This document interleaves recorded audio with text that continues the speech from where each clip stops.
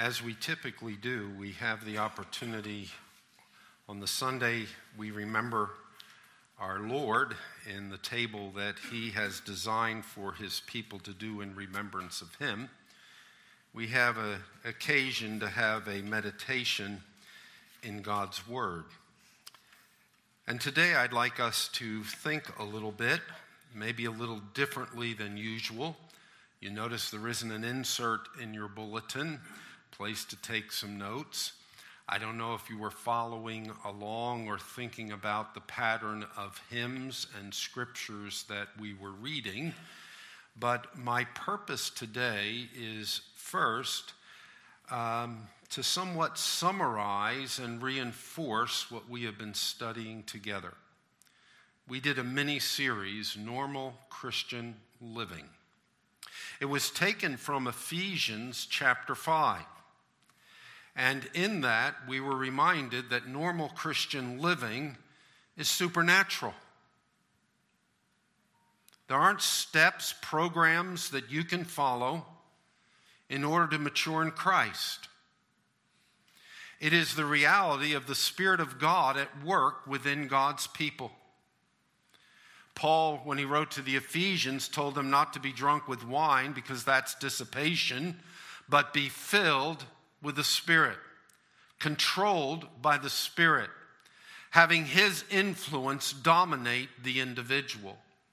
And in the same way, when he wrote to the Corinthians, he reminded them that there was liberty for the child of God in the Spirit of God. And that Spirit is changing God's people into the image and the glory of the Lord, from one level of glory into the other. And just as we were studying together, a reminder that the focus in our lives must not be on us and what it is that we need to do, but the focus in our lives needs to be thou my vision. A focus on Jesus Christ, the author and finisher of faith, and a realization that the just shall live by faith, depending on God to do for them what they can't do for themselves. And that the Spirit of God is the one that is controlling them. And as we saw in Ephesians chapter 5, 18 and following, there are three characteristics that will be manifested in those who are dominated by, filled with, controlled by the Spirit of God. The first is that these are individuals who will be joyful individuals. They will be speaking to one another in psalms, hymns, and spiritual songs, singing and making melody with their hearts to the Lord. In other words, a genuine cheerfulness. Now that shouldn't surprise us. You know, if you think about even statements that are made concerning God's people and how they're manifested in the world. I can go to Westminster's Shorter Catechism, and the first question that's asked is, what is the chief end of man? In other words, what's your purpose for existing? Why are you here on this world? And the answer is the chief end of man is to glorify God and enjoy him forever. The author C.S. Lewis said, "It is a Christian duty, as you know, for everyone to be as happy as he can be." If I go to the scripture, Paul said to the Philippians 4:4, right? Rejoice in the Lord when? Always. Characteristic. And again, I say, rejoice. When I look at what Paul told the Thessalonians, recorded for us in 1 Thessalonians 5, rejoice always, praying without ceasing. And so those who are controlled by the Spirit of God are individuals who have a genuine, cheerful disposition. It is the outworking of the Spirit's influence in the lives of God's people. And it shouldn't surprise us Because if the Spirit is making us more Christ-like, if he is changing us from glory unto glory into the image of the Lord, in God's presence is the fullness of what? Joy. And God's people may go through times of difficulty. But the reality is, day by day and with each passing moment, strength they will find to meet their trials here. An understanding that God has designed the path that we take. And for his people, it is not a flowery path of ease, but the reality that this world is not a friend of grace. There are difficulties that God's people face. And there is no trial, no temptation that overtakes any one of God's people that's not common to man. But God is the one who remains faithful. And the encouragement that God's people have, even when they have great affliction, is that this is no accident. This is not God being mean.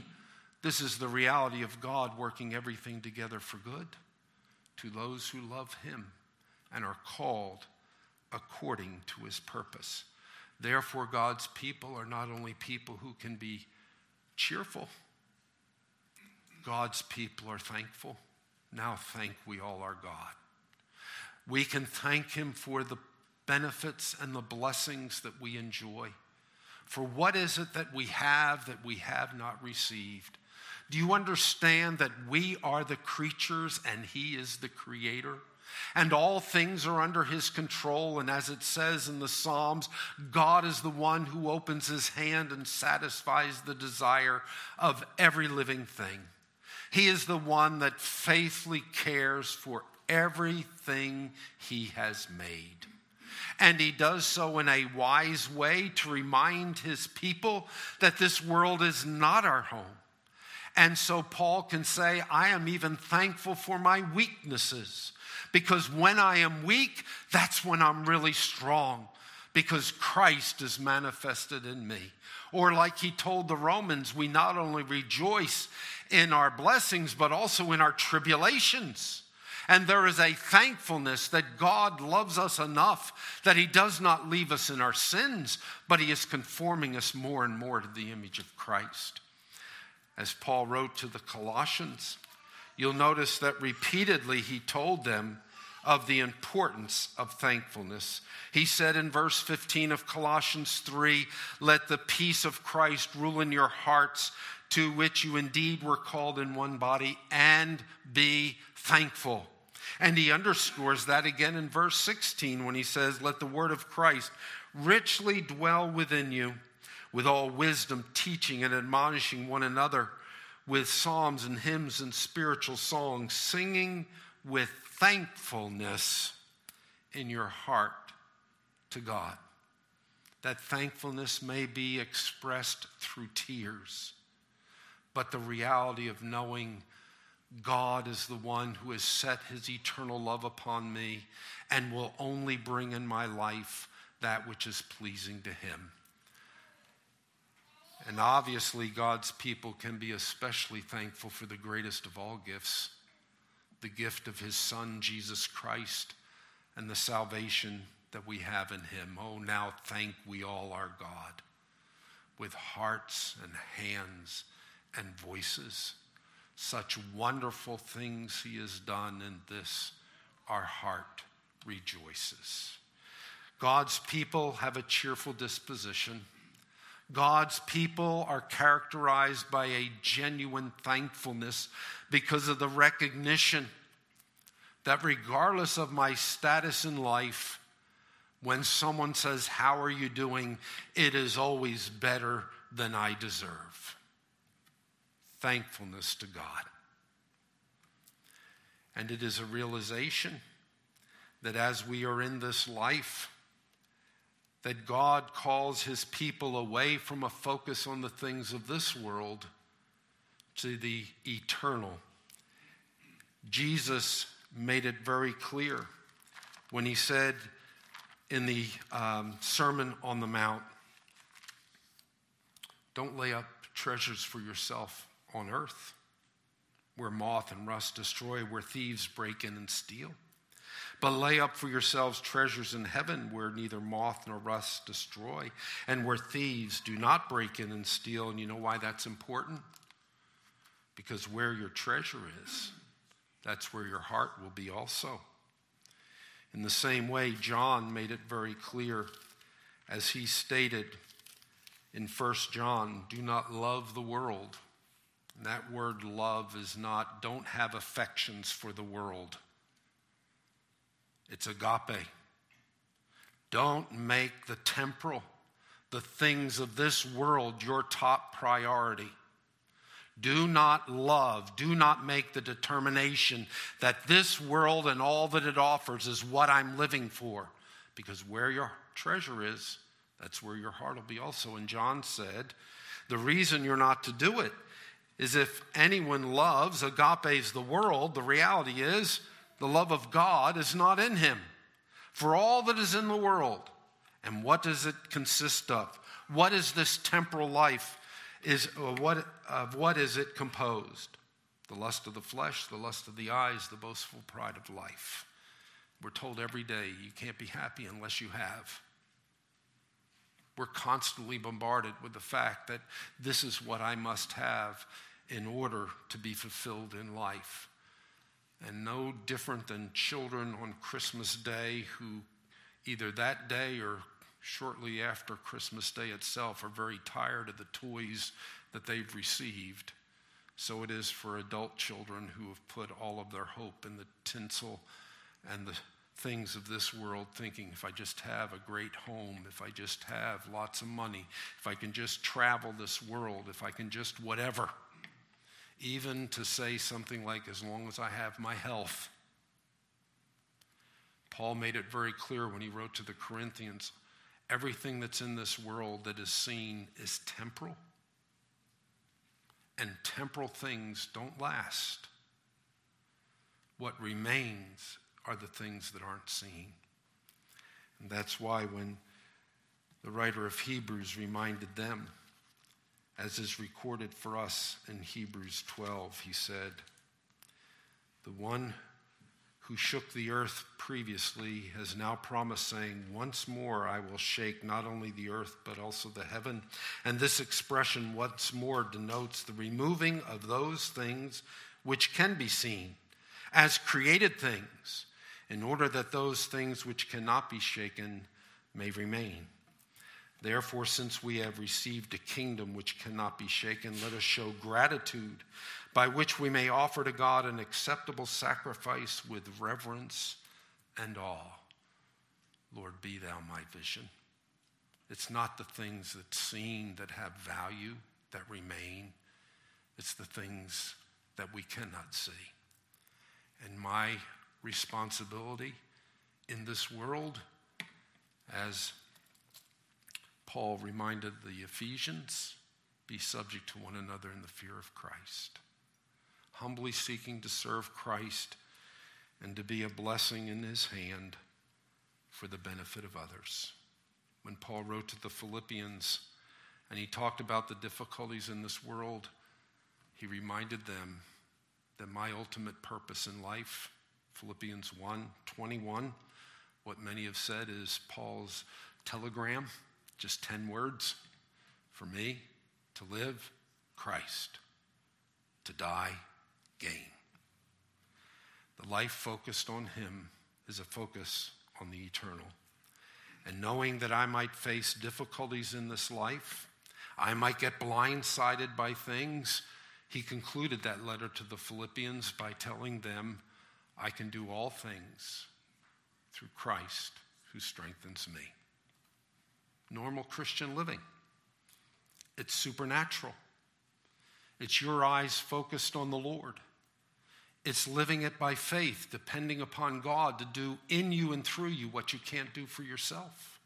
It's a recognition that as the Spirit of God controls me, more of Christ will be seen, and in my life there will be a manifestation of genuine cheerfulness, of true gratitude, and of humble submission to the Lord. Here am I, use me.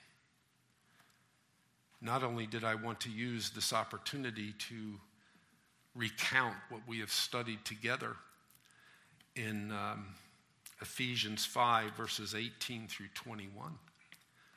But it's also an introduction as we return to a book that we were studying a while ago, but had not yet finished. Because what we've just seen as normal Christian living is exactly what Solomon tells us in the book of Ecclesiastes. You know what it is to put all of your hope in the things of this world? Vanity of vanities. All is vanity. And who's the one that's in charge of what comes in your life? God is the sovereign one. There's a day to be born and a time to die. There's a time for sorrow. There's a time for joy, etc.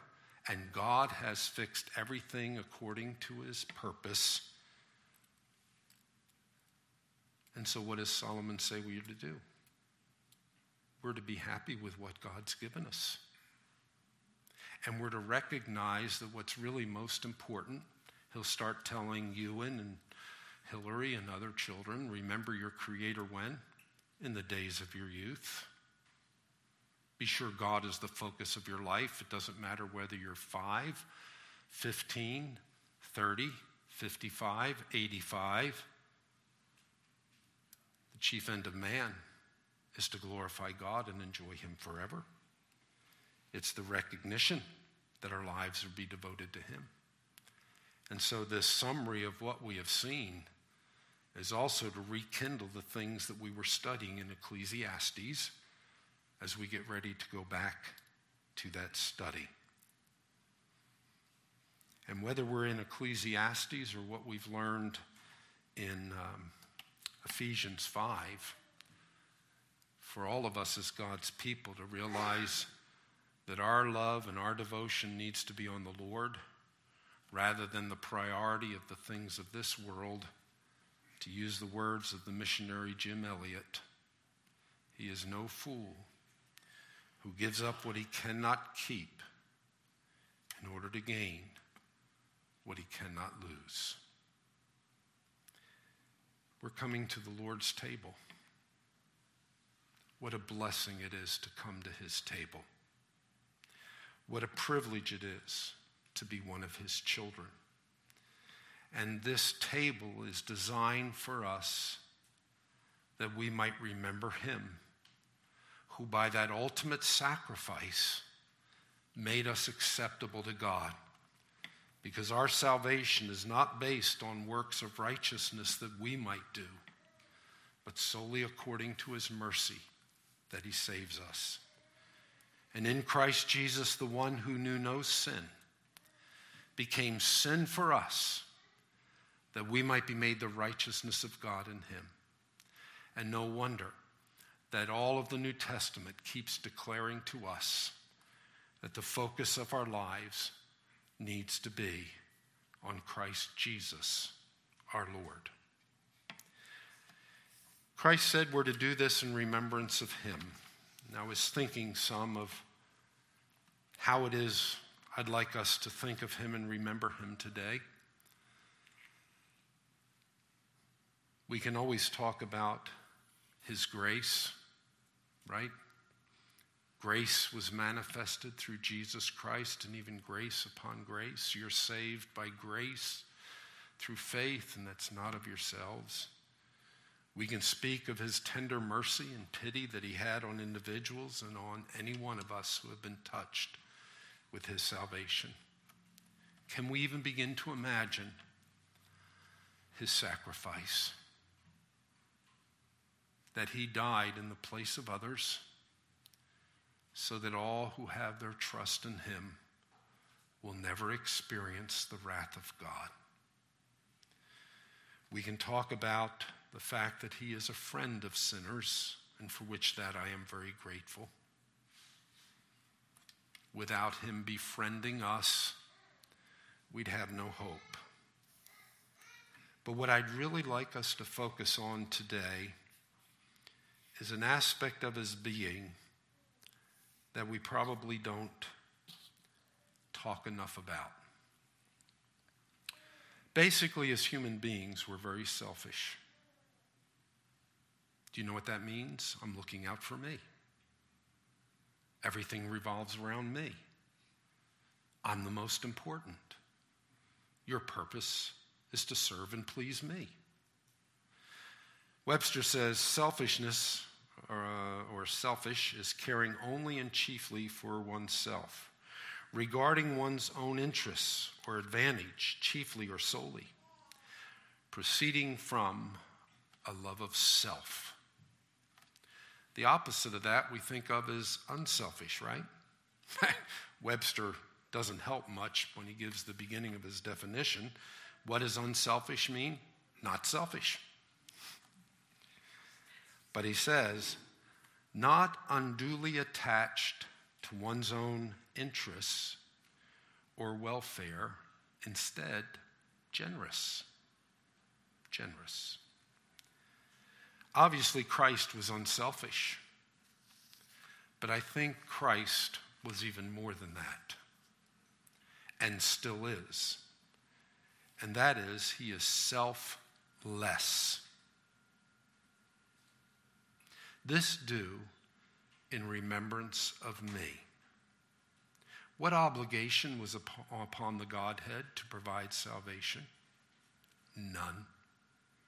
What obligation was upon the Son to take to himself human form for the whole purpose of giving himself as an offering for sin? None. He was unselfish. He was selfless, which Webster says is having no regard or thought for oneself. Having no regard or thought for oneself. If I think of Christ as being selfless, just ponder these thoughts. In the beginning was the Word, and the Word was with God, and the Word was God. He was in the beginning with God. All things came into being through him, and apart from him, nothing came into being that has come into being. Why are you here? He willed your existence. He formed your being. That's why when I go to the book of Revelation, it says God is worthy to receive glory because all things were created by your will and good pleasure and have their being and existence. God is to receive glory because his beings were created by him and are utterly dependent upon him. And this one who brought all into existence, it says, the Word became flesh and dwelt among us, and we beheld his glory. Glory as the only begotten from the Father, full of grace and truth. When Paul describes this creator being who came into the realm of the creation, he reminded the Philippians they were to have this attitude in themselves, which was also in Christ Jesus, that although he existed in the form of God, that's the very essence of who he is. He existed he didn't regard equality with God the thing that he kept clinging to, that he grasped. I have to be honored as God. But he emptied himself. Set aside his divine prerogatives. He took the form of a bondservant, and being made in the likeness of man and found in the appearance of man, he humbled himself by becoming obedient to the point of death, even death on the cross. Selfless. When we remember him today, there'd be no Lord's table. There'd be no human beings in glory if he didn't willingly set aside his prerogatives, if he didn't veil his majestic glory. But he wasn't looking out for himself. He is the example of how you and I are to think. Don't look out for your own interests, but instead the interests of others. Have the attitude in you that was in Christ Jesus. Instead of being concerned about self, This table reminds us he was concerned about the well-being of his sheep, of his people. When Paul wrote to the Romans, he lets us know that the attitude of the Son is also the attitude of the Father. For he says, he that did not spare his own Son, but delivered him up for us all, how will he not also with him freely give us all things? Have you really contemplated that? What Christ rightfully has as the supreme King of glory, he is willingly sharing with all of his children. This is my inheritance. I laid down my life. Therefore, the nations have been given to me. I will rule over them. I'll have the preeminence beyond all things. The selflessness of my Savior continues even to this day and will be manifested in glory.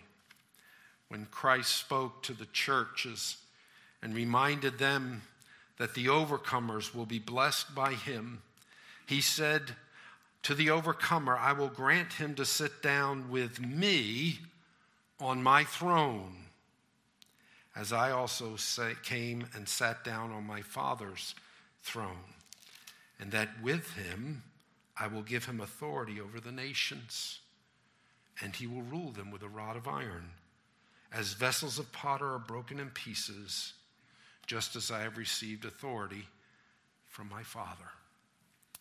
Isn't that amazing? The Creator humbled himself, clothed in human form, for the purpose of dying on behalf of others. Didn't keep clutching his divine prerogatives. And right now, all that rightfully belongs to him, he selflessly shares with every one of his children. What a bright hope and future God's people have. And you know why we have it? Because Christ is selfless. He's concerned about the well-being of his sheep. And there was no limit he put on what he would do to provide for them eternal life. And amazingly, having his sheep share in all of what rightfully belongs to him. Hallelujah. What a Savior. This do, he said, in remembrance of him. With the bread, we remember his incarnation for the whole purpose that his body was given as a sacrifice on our behalf. This do, he said, in remembrance of me. And when we partake of the cup, we remember that through his work, he inaugurated the new covenant. This cup is the new covenant in my blood. And therefore, as one of God's children, God will never count my sins against me. He will never punish me for the things I have done wrong and the punishment I deserve, because he poured it out on his Son. And as if that is not enough, he has made us joint heirs with Christ, so that all that rightfully belongs to him will be shared by all of God's people. Father, we thank you for such a wonderful Savior. We thank you, Father, for just the manifestation of your kindness, of your selflessness. Father, of the way you have worked for the well-being and the good of your people. We just thank you for our Savior. And we acknowledge that truly only he is worthy of all praise and honor and glory, not only now, but forevermore. Amen.